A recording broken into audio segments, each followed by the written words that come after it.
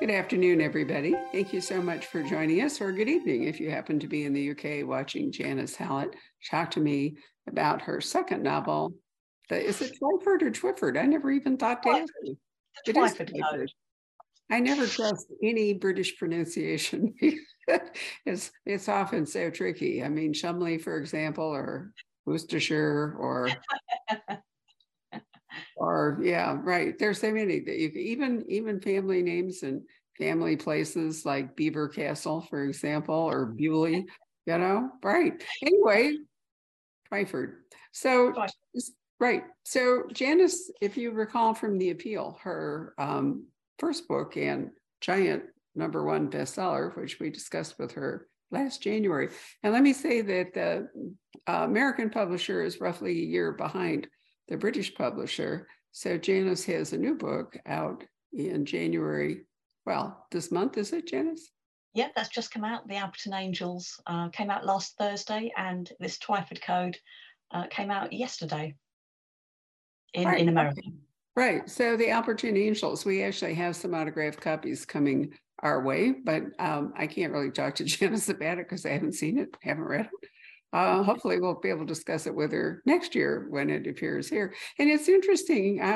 Sometimes the gap between the British and the US editions is fairly small.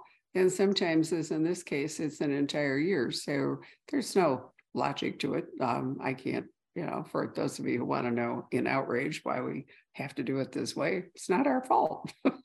Yeah. Anyway, and The Appeal, by the way, is just out in paperback this month and doing really well. And we have copies at the bookstore. So if you missed it, you could start with The Appeal. The books are completely different. So there's no reason to read The Appeal, first from the Twyford Code. But in The Appeal, Janice adopted an unusual narrative structure. So why don't you fill us in on that? And then we can talk about the interesting structure of the Twyford Code. Indeed, well, the appeal was told mainly through text messages and emails between members of a drama group. So that it makes for quite a very personal read because you're reading from the point of view of all the characters. So you're reading from the point of view of the victim and the murderer as well as everybody around them. So yeah, it was quite different when it hit the shelves. Last year in America, and yeah, and I mean it's done really well. So Well, it yeah, thank has. you. Here's the thing, the epistolary form is actually the form that the first novel published in English, Pamela by Samuel Richardson, adopted. And here's what it allows you to do. It allows you to have multiple narrators. They can all speak in first person. It gives you a plot progression because it's all sequential. And as Janice says, it allows voices of the character that's often hidden, only you don't know he's which one's the murderer. But I love it that, what we're doing is taking modern technology and reverting to the oldest novel form, because really the novel's essentially an 18th century construct. Books before then tended to be religious or nonfiction or, diaries or Poetry, whatever it was. yeah, poetry and religious Yeah. texts as well. Yeah. Right. But I love the fact that you took the epistolary form, which solves an awful lot of storytelling issues, such as having multiple characters with different voices, all able to speak in the book. It's also a really, I don't want to blow it. Anyway, there's a series of unreliable narrators in the book, despite the fact they are talking to you in that intimate way. And so it's a novel that truly will surprise most readers in the way that the story eventually plays out. I really enjoyed it. I thought it was fun. I kind of knew what you were doing, but I didn't know how you were doing it to me. So Oh, that that's was good. fun. Yeah, no, the reveal was great. It was lovely. So, what is the structure you've now adopted? Are you now thinking that you are going to have to use some sort of unusual narrative structure in your novels? Well, I know I'm not done with it yet because the Twyford Code is also told in a quite different way. Only it's different from the appeal as well. It's totally different. It's told from the point of view of one man. He's called Steve Smith, and he's just been released from prison. Now, he's only just learned how to read. So, and he can't write, still can't write. So the only way he can record his thoughts and feelings about what he's doing, which we'll come on to a bit later, the only way he can record that is to record his voice, which he does on his phone. And what we're reading is an automatic transcription of those audio files that he created, 200 audio files. And we know that that phone has been found and that Smithy himself is missing. So we have to read these audio files to find out what might have happened to him. It's really fascinating. You know, it's basically, we don't know if it's the voice from the dead or the voice from the missing, but I really like it. Actually, his son, I think, didn't his son give him an old iPhone? Is that what he's recording on? His son gave him the old iPhone, his estranged son, and his probation officer suggested that he do this because Smithy, he's just released from prison, but he's also looking back on his life. He wants to go straight, and in an effort to find out where he went wrong in his life, he goes right back to a moment of trauma in his early teenage years when he was 14, because he went on a school trip one day with his remedial English class, and his beloved teacher, Miss Isles, disappeared while they were on that trip. She never came back for them. And he can't remember this entirely, as is often the case with childhood trauma. So he wants to go back and put this episode to rest once and for all.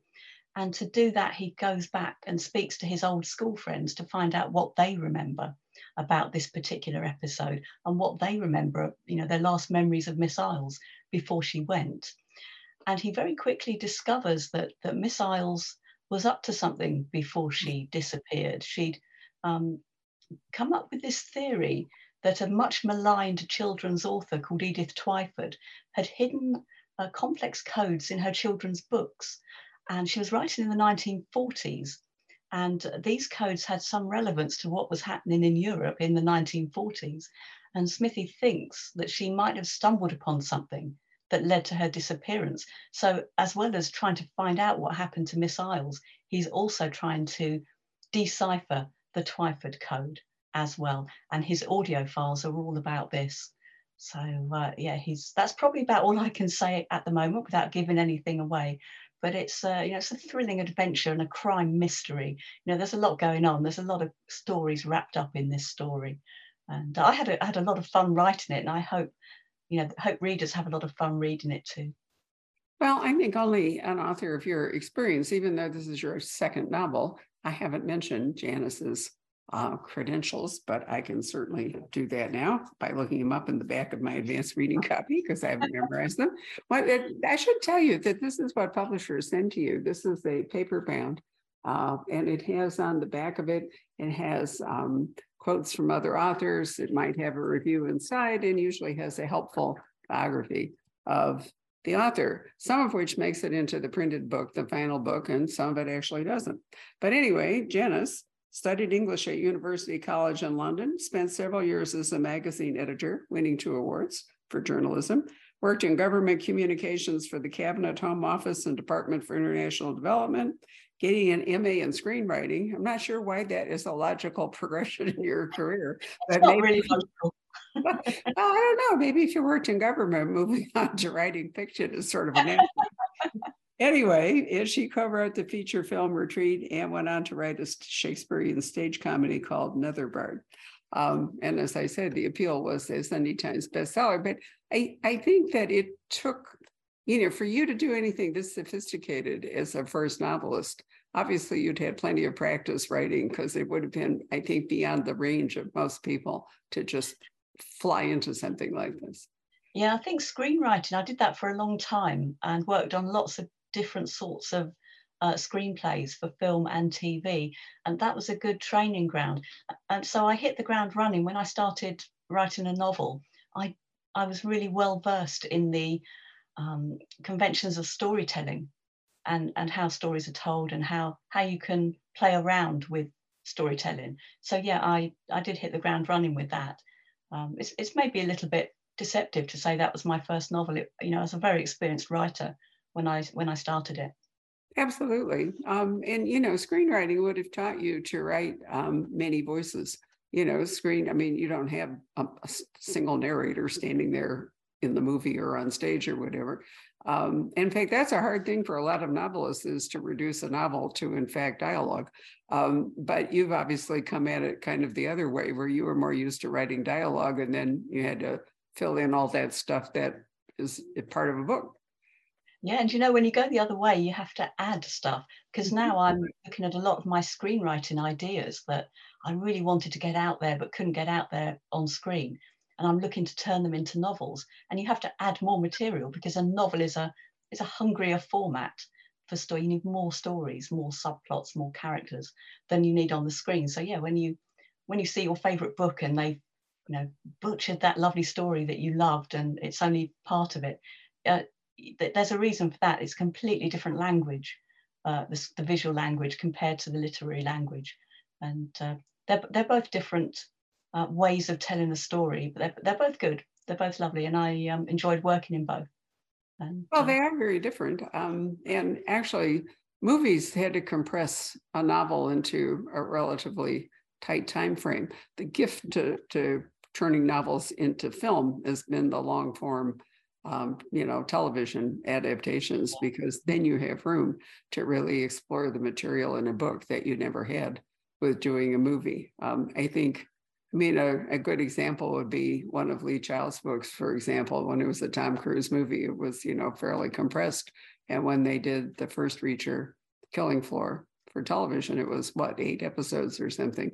So, it all kind of goes that way. For some reason, I've been talking a lot lately to people who wrote for television of the movies and then decided that writing novels was intriguing. And most of them say more fun, because you get to do it by yourself and have total control. Whereas if you're doing screenwriting or, whatever it is, it's a collaborative thing. You're in a writer's room, and then you've got to deal with the director and the producer, and then you have actors, and so what comes out at the end may not actually be what you wrote. But it's but the good news is that for screenwriting, you have the visuals, and you have the actors speaking and all, and so as you say, it's you don't have to have as much as you do when you. I love the way you just described writing a book. What did you say was hungrier? Hungrier, yeah, it's a hungry for story. Yeah, for sure. I really love that, because you have to fill in all that stuff that the actors and the sets and all did for you. Well, let's talk a little bit about Smithy's background, because you're a Londoner, right? I am. So you not only could have researched, but you've probably lived through a lot of the reign of the big crime families in London. Although you're not as old as I am, so you wouldn't have been right there post-war. But where did they come to prominence? People like the Cray family and other families, as a consequence, really, of the black market during the war and shortages and all that. That's exactly where they came from, because we had a lot of shortages in the post-war era here. So people who could get hold of items that were in short supply could make money. And that's where these families gained their territories. And as Smithy says at the beginning, that what he started off selling for this family was quite different to what they ended up selling, which was drugs. Because at that particular time, there was a demand for luxury items, rather than drugs and substances. So yeah, there was his membership of a gang spans 2 eras, because gangs are quite different now. And he's based very much on the boys I knew at school who took the wrong path, who got in with the wrong crowd, and what happened to them. And we have a lot of gang crime here in London now, but the gangs are so different and very deadly. And partly seeing that is, inspired me to think back to those boys that I knew who certainly got in with the wrong crowd, but they never killed anyone and they never died themselves. So, it's quite a sad background to the book, but it's very real. I think all fiction comes out of reality and the reality around us, and that's true of this book too. Well, it seemed to me that those gangs were really more like difficult business corporations rather than criminal. Well, they were criminals, but they were actually, their goal was to make money. Yes, there's What's a the very point? fine line between criminal organisations and action organisations because they both have to do the same thing. They have to manage people, they have to keep people loyal, they have to stop people who've worked for them leaving and starting up rival gangs or companies. So they're very, very similar in essence. Very much so. And, corruption. I mean, we just saw that, what is it, Zelensky had to bounce a few people, in his government in the Ukraine. So corruption seems to be, and there are opportunities. So the other thing I love today is there are so many more opportunities through social media for people to do dumb stuff and expose themselves. I love the fact that your prime minister put up, I don't remember, Instagram or TikTok video or something, and revealed he wasn't wearing a seatbelt. So he's now been ticketed for, violating the safety code or whatever. And I thought, come on, did he realize that we were in a moving car and he clearly wasn't, belted in, that somebody might notice when it went public? I love it, that people can do some of the most amazing things. Right. Well, we see that every day here. Anyway, so was it often true that young boys in poor districts and so forth, with probably schools that were underfunded, often didn't learn to read? Or did Smithy have a problem like dyslexia? Why was he not reading? He was certainly told he had dyslexia. But yeah, I mean, I was researching into literacy in the process of researching this novel, and I discovered that 50% of UK prisoners either can't read or struggle with reading and writing. And that was staggering. I kind of assumed it would be fairly high, but half, no, not at all. So that was a shock. And I can't believe there's not a connection between these people who can't read or write, who can't have that interface with the world that we need to get by, and who end up in prison because they've had to, make money a different way, an illegal way. So yeah, that was something that I wanted to explore quite thoroughly with Smithy, because when you think that what reading gives us, I mean, not even just the practical things of life, the forms we have to fill in just to, be a member of society, but the stories that reading gives us access to, and the horizons. Our horizons broaden when we read. So if you don't have that, if you can't have that, you're very vulnerable. And that's what Smithy comes to discover. I mean, he accepts the bad choices he made, but he also comes to recognize where choice was taken away from him. And he ended up with this gang who looked after him in his illiterate state, and he gained status and money and other things being a member of them. But they also kept him in thrall to them, and he was trapped, as he only really realizes that now in his 50s, having served a long time in prison for them. Well, So it's yeah. true. Gangs didn't have scholarship programs or whatever for rising stars. How young did they recruit children? Oh, early teens, as soon as they're old enough to do some running around, and young enough for the police not to worry them too much, but old enough to be out later at night and be running around the streets delivering. And that's what they start doing, running, delivering drugs, collecting money, delivering things, being foot soldiers first of all, while their loyalty is tested and they're controlled. Basically, it's a kind of control. Well, it's very Dickensian, isn't it? Proving that, over a century later, Dickens was right on. Oliver Twist, that kind of thing. Yeah, no, I can certainly see that. One of the other interests that you express, there's a very good acknowledgement in the back of the book, which I urge you not to read till you've actually read the book because it's got spoilers in it, is that you talk about London speech patterns. And I think any of us Americans who read British mystery have had to learn not only fairly straightforward transfers like, sweater to jumper and, that sort of thing, trunk to boot, but there are so many different dialects. Yeah. And London is almost has its own. I mean, you can think about Yorkshire, or you can think about, Dorset or Somerset and people having dialects there. But within London, just Metro London, aren't there all kinds of, language sort of subgroups? Oh, absolutely. I mean, I'm a West Londoner, and for the most part, I can tell whether someone is from South East or North London, um, mostly. And London accents are changing. Smithy speaks in a particular accent that's very similar to mine because we're the same age. But young people now speak with a completely different accent that's reflects the cultural influences that they've had. And my accent is different to my, grandparents' accent, who grew up in the First World War, is completely different. And the codes, the slang that they use is very specific and specific to Smithy. And I quite, one thing that I realized once I'd written the book is that I'd recorded this particular way of speaking that is moving out of sort of living memory, or it gradually will. And I felt quite proud that I'd recorded it in this particular book, because he uses a lot of shortcuts, does Smithy, which is picked up with varying success by the automatic transcription software. So you'll be reading some strange things before you get into the flow of how this software interprets what he says. But Smithy uses Cockney rhyming slang in such a way that even if you know Cockney rhyming slang, you might not know immediately what he's saying. And to describe to his probation officer what he means, he will often describe what he means by the slang, because he's aware that other people don't get what he's saying now, particularly young people.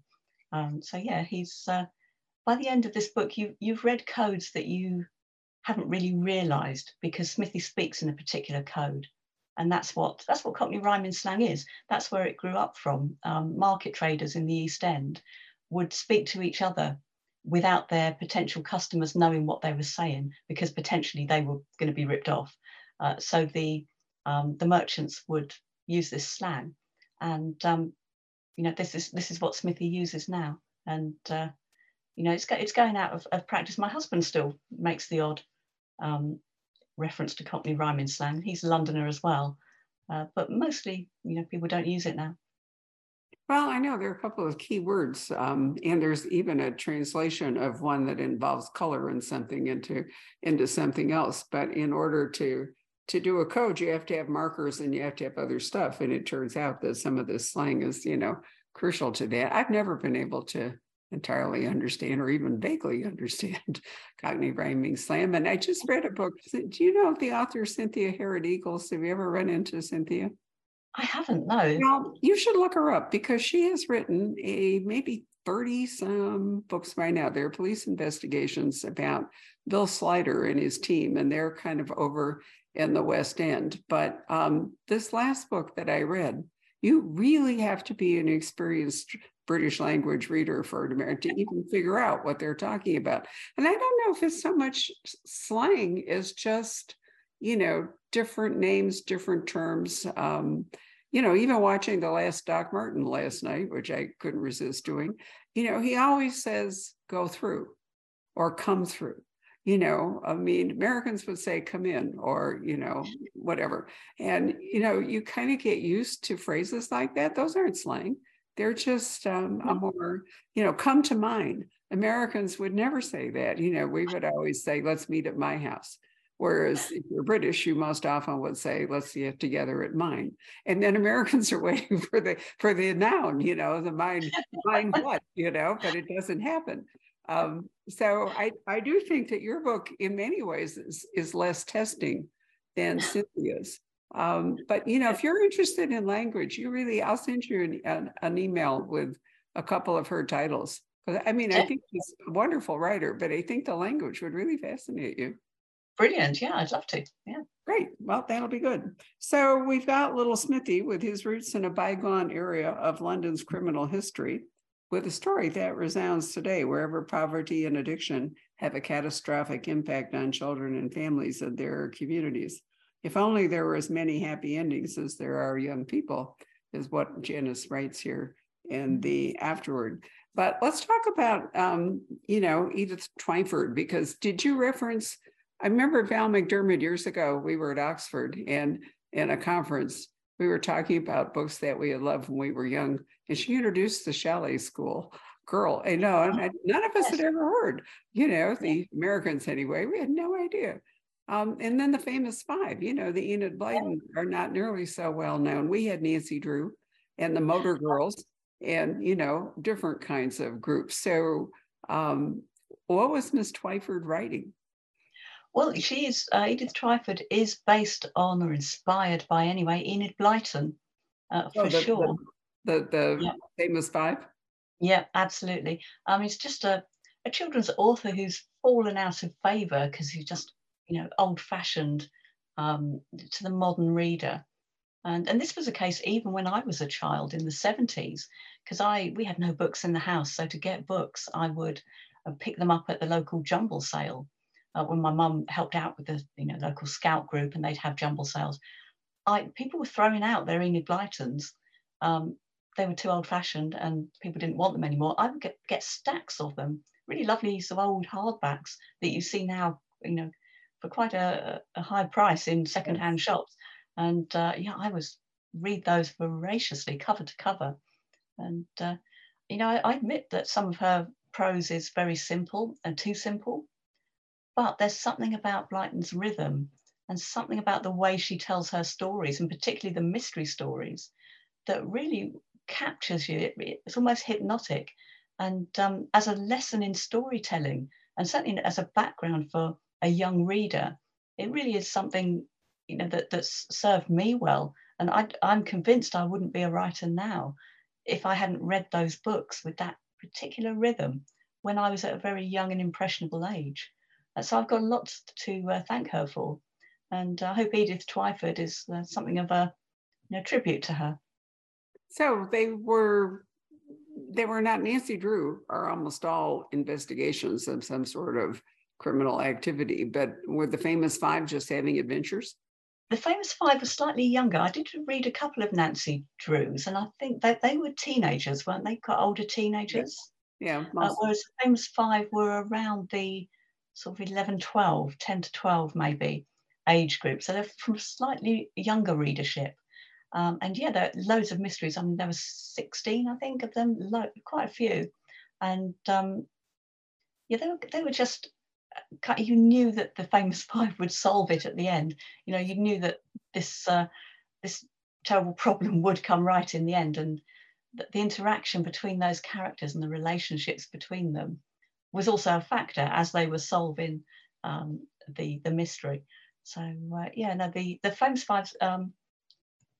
I don't know, do they stand up today? I'm not sure. They'd have a much younger readership than Blyton would intend. I think that we read them now at 7 or 8, if you read them at all, whereas Blyton would consider them to be a young teenage reader's book. You know, I hadn't Um, thought about it, but that's an interesting question. If you're going to write about a group of children who are basically on the loose, um, problem solving, you know, theoretically without their parents supervising them and all, what age can you pick where they are just old enough to get away from, you know, their parents being there the entire time, helicopter parents, and, you know, being young enough to, I mean, I hadn't thought about that, but maybe, you know, that probably has a lot to do with what age group you write for if you have to pick your sleuths to be believable. yeah, yeah. Blyton wrote for some very, very young children, and early in her career, she was a teacher of young children, and she pioneered some. This is in the 1930s. Some quite sort of forward-thinking aspects of education, co-education, for example. If you've ever read Enid Blyton's The Naughtiest Girl in the School series, I think there's 3 or 4 books in that one, that is aimed at slightly younger children, but it presents boys and girls being educated together, which in the 1930s just didn't happen. And that was where she was forward thinking earlier Mhm. in her career. And of course, later in her career, she was very much maligned, even while she was still working, as not being someone for the modern age, not being a good writer for children to read. But no, she started off being quite a rebel, I suppose. Well, I was talking Monday to an author of a new book called The Mitford Affair, which basically is looking at the Mitford, you know, the 6 daughters. The son is kind of peripheral. the Kardashians of their day in many ways. But one of the things that we talked about was that they, weren't well educated at all. They didn't, they kind of were feral children running around in a country estate. It's amazing that two of them turned into novelists. One of them became a duchess, so they must have learned along the way, but they didn't have the kind of formal schooling, at least when they were young, that we might have expected. So, I think sometimes we forget that people could be well educated without actually going to school. Thomas Jefferson's an example. He was a self-educated. Abraham Lincoln, the same, became a lawyer in the whole bit without formal schooling. We don't really even imagine that anymore, do we? Well, what is education, I suppose? And this is where Smithy has something to say, really, because his education came through life, through that very early experience with the gang. And he says very early on, I can't read or write, but I'm very articulate, he said, because I listen. And when I've heard a word, I can use it myself as many times as I like. And that's the thing, isn't it? If you're open, if your mind is open, you will learn from your environment, regardless of whether you're being taught or not. You can sit in a classroom and not learn a thing if you're not listening and not open or receptive to that lesson. But in life, you can stay open-minded and stay outward looking and outward thinking about the world. It's also true that if you only read words and you never hear them pronounced, you can go astray. I'm always surprised. Every once in a while, I hear somebody say a word and I thought, that's not the way I say it. I recognize that I probably never heard anybody actually use it in conversation. And then I'm exactly the same. I do that. So there's some words I hesitate to use because I don't know how they're spoken. I've only ever read them. Yeah, and then as a result, sometimes you can confuse them, and get the wrong meaning because you're using the wrong word or whatever it is. Patrick and I have learned, and Jacob will too, that when we're doing these conversations, it's really wise to ask the author how to pronounce his or her name before we start, because we've had a few moments and nobody wants to embarrass you by correcting you. But on the other hand, you really want your name to be your name. So anyway, Twyford turns out to be actual places, doesn't it? It isn't just Miss Twyford, but and so are they really village names in Britain? There's lots of places called Twyford. Yeah, it means, I did look it up and can I remember now what it means? It's something like a meeting of rivers. I think it's like two rivers, two fords. Like Twin Ford, like so a lot of, I think it's probably Anglo-Saxon because most of these places are in the south east of England.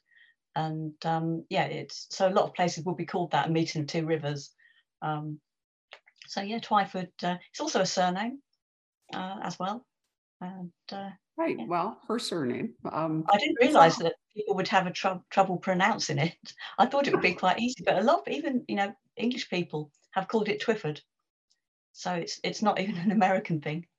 Well, Y is one of those vowels that, you can give it different pronunciations. So, I mean, I guess all vowels, really, if you study French, you find out that, you have to be really careful with your vowels. So it would be true here. But anyway, it's useful for our author, Miss Twyford, to also have a name that denotes a physical place. And slight spoiler, you do have to pay attention to when she wrote her books, in the era. Because that has something to do with maybe whether or not she deployed a code in her books. Did she? And if so, why would Miss Isles have figured it out, put herself in danger, if in fact she did? And then we have Smithy. So, it's a story that actually has a long backstory, doesn't it? Very much so. And it's inspired by an awful lot. There's a lot behind it. As well. I think it's a book about books, really, because Smithy's, having only just learned how to read, he's discovering some of those books that we all read when we were in our early teens, when we first learned how to read a book cover to cover. Things like Animal Farm, Lord of the Flies, things that are quite simple, but good, resonant books to read. And he's just discovering that. He's just discovering the power of words and the power of stories when they're read on the page. And so saying it's a book about books is not far off the mark, I think. I think it's interesting you use audio files to tell a story about a book that's really about books, but it actually all works. And you have to hope that Smithy, wherever he might be, unless he's actually dead, is having a happy time reading, because this might be, a sort of golden year thing that he can do. What's the role of his son? What is the role? Because his son has given him the old iPhone that Smithy then becomes his voice. But what's the role of the son, if any? Yes. Well, at the end of the book, if you're not if you're not into solving codes and solving things yourself, if you read on, that there will be a character that comes up that will explain to you, what happened. So there's no need to worry about deciphering things. You don't literally have to work things out yourself, but you can if you wish. And Well, you can, right? So anyone who really wishes they've been able to be at Bletchley and make a significant contribution to the code breaking in World War II, you can see if you read this book how good you are, whether you would have been an asset at Bletchley Park or not. I mean, I love codes, and you go back.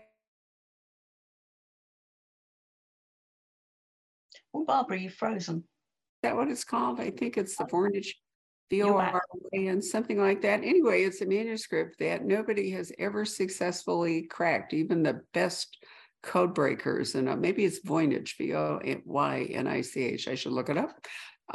But it's puzzled people for generations or even possibly centuries, and that nobody has ever figured out whether it's a real code, whether it's a useful code, whether it's just nonsense, whatever it might be. Has illustrations, I think, sort of medieval, whatever. So obviously there were some really great code makers from way back. Look at hieroglyphs, for example. It wasn't until one of the great code breakers of all time, Jean-Francois, what is his name? Champollion. And Champollion was able to decipher hieroglyphs because he got a hold of a stone that had the Greek, it had the Demotic and then it had Greek. So he was able to work from the Greek down to the hieroglyphs. Oh, yes. So there's a fine line between a code and a language. Mm-hmm. I think all language is just a code, and language is a function. So we have the potential to work out any different code or any language. We have the potential to learn it. Right, but it was because he was a code cracker that he was able to figure out, he was a Napoleonic guy. But if he hadn't been experienced in all that, he might not have been able to do the hard work. Because really, if you think about it, everyone thought they were a code for most people because they were so incomprehensible. It took a long time before one could work out that they really were a written language. Mm-hmm. So, They're beautiful, aren't they, hieroglyphs? Very beautiful, beautiful language, beautiful visual language. Yeah, no, they're absolutely gorgeous. And, it's a fascinating study to see how written language developed. If you really study hieroglyphs and recognize, how they took sounds and then made symbols that replicated the sounds, and then on it goes. We didn't intuitively come to all this, language is something that developed over millennia. So fascinating stuff. So what are you doing with the Alberton Angels? Are you using still another interesting storytelling? Yeah, kind of. It's not a regular narrative again. This time it's what we're reading is the contents of a safe deposit box. And what's in it is the research material that belongs to a true crime author. Now, she was engaged writing a book about historical crime that took place 18 years before. And she was locked in competition with her competitor, another true crime author, and both were racing each other to a key interviewee that was a baby 18 years earlier in this particular crime. It's a cult. They were rescued. They were about to be sacrificed as the Antichrist, but all was well. The baby's parents came to their senses. They left the cult, and all three went back into the care system because the parents were teenagers. So now Amanda is racing Oliver, her nemesis, to this interviewee, this 18-year-old who can now be interviewed as an adult. So we're reading her research, her emails, her WhatsApps, her notes, her written notes. her transcriptions of interviews that are transcribed by her assistant, Ellie. And we've got to read them and make a decision. Then we can either put them back in the safe deposit box and lock them away, or we can go to the police with them. So that's all I can say about that. No, but that's really fascinating. So basically, you're opening up a window into research, essentially, because this is what, this is what historians or whatever it is have to do when they find troves of letters or diaries or other things. And then, wow, that's really fun. Yeah, the reader has to decide, really. So it's another immersive experience, really. I think all three novels are immersive and kind of active. They're like active reading. And I'm not done with it yet. It's still going on. Well, that really is. I mean, in a way, they're certainly literary. Maybe the first one less so, but the appeal. But certainly this one, and it sounds like that one. You remind me a little bit of The Name of the Rose, which was a fascinating. I love that. It was, but there's a book where I'm a very experienced reader, and I have to tell you, it was only on the third try that I was able to read The Name of the Rose. I'm a speed reader, so if there are any speed bumps in my way, I can't read a book. I'll never be able to read Dickens. I only see him, in plays and other things because the dialect just knocks me out. But I realized that I couldn't read The Name of the Rose because one, it had footnotes, which I had to ignore, and two, it had kept translating the Latin. And, I would go like that and then I couldn't read it. So once I decided I was going to ignore all the translations, ignore all the footnotes and just read the story, which had a lot of nifty stuff in it, I really liked it. And so, I think all of us read differently. And some people really will bond to that kind of thing. And then people like me have a harder time with it. But I think the way that you've done this is really very seamless. If I could show you, I can show you. This is a page where you can see that you can see the dialogue, but you can also see voice number 1, voice number 2, voice number 6. So we kind of know who we can't hear them. What are the audiobooks? Are there audiobooks of your books? And if so, does the reading eliminate the need for voice 1, 2, and 3? Yes, it does. Yep. We have different readers. I think there's 4 or 5 different voice artists who read them, and yeah, they've done various things to sort of overcome some of the obvious problems with reading out the exact text over the audiobook. I mean, I've seen a few people on Twitter who've read the audiobook or listened to the audiobook in the last couple of days, and they've been positive. So I don't listen to audiobooks myself, so I find them very hard to judge. But the feedback has been good so far. But I guess it's a little bit like a radio play when you've got several different voices reading them out. Might be a comparison there. Audiobooks, who was I talking to yesterday? We were discussing the fact that audiobooks and podcasting have really brought radio into the 21st century because essentially it's the old radio experience.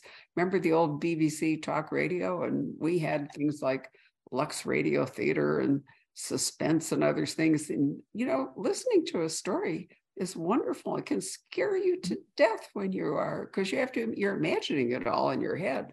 I loved it. It was part of my childhood and I kind of miss it.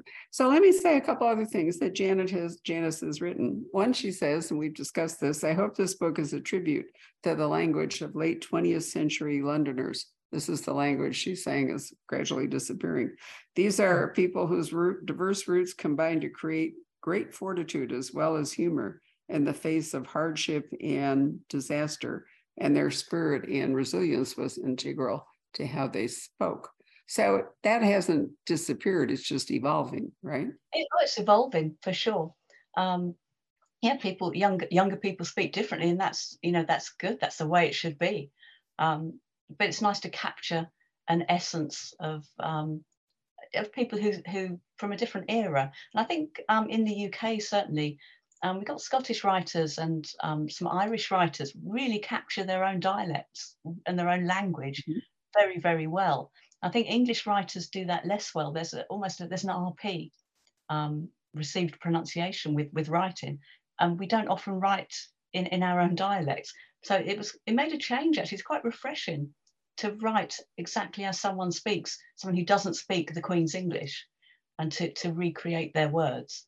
I really, excuse me, I really enjoyed that element of writing this book. And, you know, I hope people enjoy reading it. Well, I'm sure they will. The other thing I wanted to ask you about is you say the transcription, try it again here, Barbara.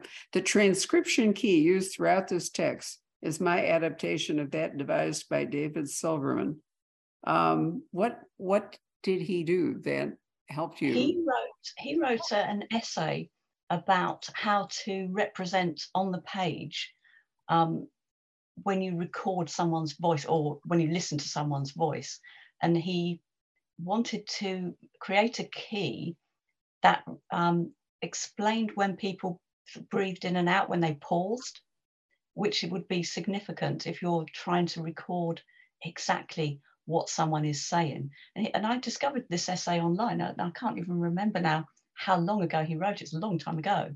And he came up with this key where you could represent certain elements of speech, like in-breaths and out-breaths, pauses, and how to indicate how long they're pausing. And so I thought that's the most marvellous way to represent Smithy as he speaks. And perhaps the pauses will determine, you can tell something is awkward for him to talk about by the pauses that he makes. And this would be a wonderful way to do it. So I looked at his key and adapted it for this purposes. And you did it extremely well. So we've talked a lot about technique here and all this because we can't actually talk about the story very much, which is frustrating. But let me just remind you that Smithy, 40 years ago, found a copy of a famous children's book by I don't know, was she disgraced or just passé? Why was she disgraced? She's a little bit of both, passé, certainly. She was maligned. She wasn't of the moment. She'd been banned from schools as not good enough to read and not a good influence. Okay. All right. So not disgraced for bad behavior, but because she's not living up to whatever standards. Not modern. Got it. Okay, so the copy is margins full of strange markings and annotations. He took it to Miss Iles, his remedial English teacher. She believed that there was a secret code embedded in Miss Twyford's novels. Then Miss Iles disappears, and now Smithy, out of several years of durance vile, decides he's going to investigate the mystery that's been haunting him all these years, what happened to Miss Iles, and does so by or tells us what he's doing by recording his thoughts and interviews and so forth. But I like this. It soon becomes clear that Edith Twyford wasn't just a writer of forgotten children's stories. The Twyford called holds a great secret. And so really, this is an adventure. Not that different, really, maybe from the famous Five, just for grown-ups. But it is an adventure. I mean, there's a real story that pulses through all this. And it's how Janice tells it that's really fascinating, but I don't want any of you to go away thinking this is just like some manual on codes or something. It's, no, it's an actual novel with, a backstory and a hunt and a climax, and it all makes sense in the end. So all of that is, wonderful. I loved reading it, and I certainly recommend it. Oh, thank you very much, Barbara. You're welcome. Jacob, come and join us and see if we have any questions from an audience who may have decided this was just a class on language. Sorry. No, it's me. It's so hard to talk about a crime novel where you can't. It's a lot different than a biography where we know how it ended. True, it's true. You have to get these sort of tricks where you can talk around things. That's right. It's quite funny. Great. So, any questions, Jacob? Yeah, we had a few. A lot of people excited to read the book, but what was Smithy's crime? Without if that spoils anything, you don't have to say anything. But what was Smithy in prison for? Oh, that would be telling. Yep, that would, it would be. Okay. Boiling. All right, we had a few questions about that. So was Smithy inspired by any individual? Particularly, or is it kind of a stereotypical situation where a guy's been in prison for too long and kind of still has his old habits and ways of speaking? And was there a particular person he was based on? No, no, only his story is one that I was quite familiar with, of people who grew up around me. Um, and they've become good. You know, they're now Right. in their 50s and they've come good. And so I suppose he was inspired by a lot of people, but he's very much himself. And I think he's a Right. little bit of me as well. I think I've created a bit of a reverse version of me, perhaps what I would have been had I not had that marvelous introduction to books and reading at a young age. And if I'd fallen into the clutches of a gang, maybe I would have been a bit more like Smithy. So there's a lot of me in there as well. Well, here's a feminist question. Did those gangs recruit women, or was it mostly a male thing? It historically, as it's largely male. I think women played a role or played roles supporting their men. Um, I should think I've seen a lot of fiction with women gang bosses and criminal gang bosses. So these days, I guess women have occupied that space as well. But the old fashion gangs that Smithy joined at the tail end of, they would be very male. All right. We have a question from Patricia Eastman. Did you do research on any adult literacy learners and their journeys? Yes, as far as I could, because I wrote and researched the Twyford Code during lockdown. So I couldn't do a whole lot of research that I might have done if I'd have had access. But I did read a lot about literacy, and I spoke to a prison charity over Zoom, who help teach prisoners to read as best they can, and that they were very informative, telling me a lot of stories about the kinds of prisoners that they have who can't read, how they cope with it, how they compensate for not being able to read. So I did a lot of research on that level. And I think I've always had a fascination with people who can't read because it's been such a big part of my life. And I've had a lot of sympathy for people who don't have that. So it was sobering nonetheless to discover quite how rife illiteracy is in the 21st century. So yeah, I did do a lot of research in answer to your question, Patricia. Thank you. Yeah, it's sobering when you look into it. Here's a footnote, which I found interesting. Not long ago, I got an email from a gentleman who is, in fact, a prison librarian and asked if we had spare books that we could donate to the prison library because they had a lot of voracious readers. And I wrote back and I said, you are aware that most of what we have is crime fiction. And is that going to be okay? And he wrote back and said, they're not allowed to have true crime. They are not allowed to let the prisoners read true crime. But as far as thrillers and mysteries go, they just lap them up.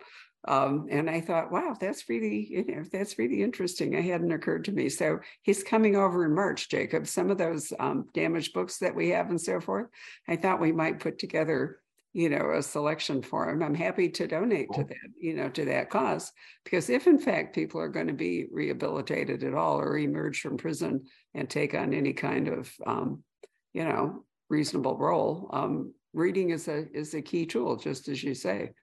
So if we can do anything to encourage that, I think it'll be great. But I love that, the fact they can't read true crime. I mean, Yeah. I think there's some way better ideas about how to be criminals in fiction than there actually is in true crime. So I started thinking maybe never Tom Perry, who I've often said of Thomas Perry, who's the author of The Butcher's Boy and other things, that if he weren't an author, he'd make a great career criminal because his whole mind defaults, to how to do stuff like that. So I didn't think that would be a helpful thing to donate to the prison library, but we'll see. Anybody else, Jacob? Yeah, Jill asked, do you think audiobooks may help those who can't read and be able to join, the world of story? Yeah, 100%. I mean, that gives people who can't read yet access to all sorts of stories. I mean, you still need to be able to read to get by in life. But yeah, I mean, that's a really good point, that audiobooks is a window to fiction for people with literacy skills. And audiobooks, are they accessible in prisons? I doubt it. But, as a further thought, you and I sort of touched upon this, that audiobooks would be a help in learning how to pronounce words. Because there are a lot of words that don't sound spoken the way they are written. So if you were not an experienced reader, an audiobook could really help you in terms of, improving your speech. Yeah, for sure. All right, that's it. That is. Well, Janice, as always, has been an absolute pleasure. Is there anything you'd like to say, that we haven't covered? No, not really. Just to say it's been an absolute pleasure to be here and to be talking about the Twyford Code and, to see you again, Barbara. It's been wonderful. So, and thank you very much for listening, everybody. I really appreciate it. Yeah, it's really been a joy to have a chance to speak to you. One of the great things about Zoom is that we can, in fact, speak to authors in other countries during the pandemic because nobody was traveling. But even now, it's not terribly likely that Janice will be visiting Scottsdale in the near future. And considering our weather, which has been absolutely freezing, I don't know that it would be all that. It's probably warmer in London than it's been in Scottsdale. What has your temperature been? It has been -5, -6. It's a little bit warmer today. It's raining today. Well, we've been right at freezing for several nights. We have to rush around and cover up our plants, which is so weird. Normally I say to people, in any Eastern or whatever climate, come and see us in the winter, but I don't know that would have been a great move this January. Anyway, I hope you will come someday, but meantime, isn't it great that we have Zoom? I would love to, but yeah, Zoom is also the next best thing. It is indeed. So thank you all for watching. Bye, everybody. Bye, Jacob. I'll see you in a little while. Hello. We hope you're enjoying our programs and podcasts with authors. We'd like to expand them, and your help would be appreciated. Please make a donation at poisonedpenfoundation.org. 100% of the proceeds will go to help connect authors with readers in this difficult time. Thank you.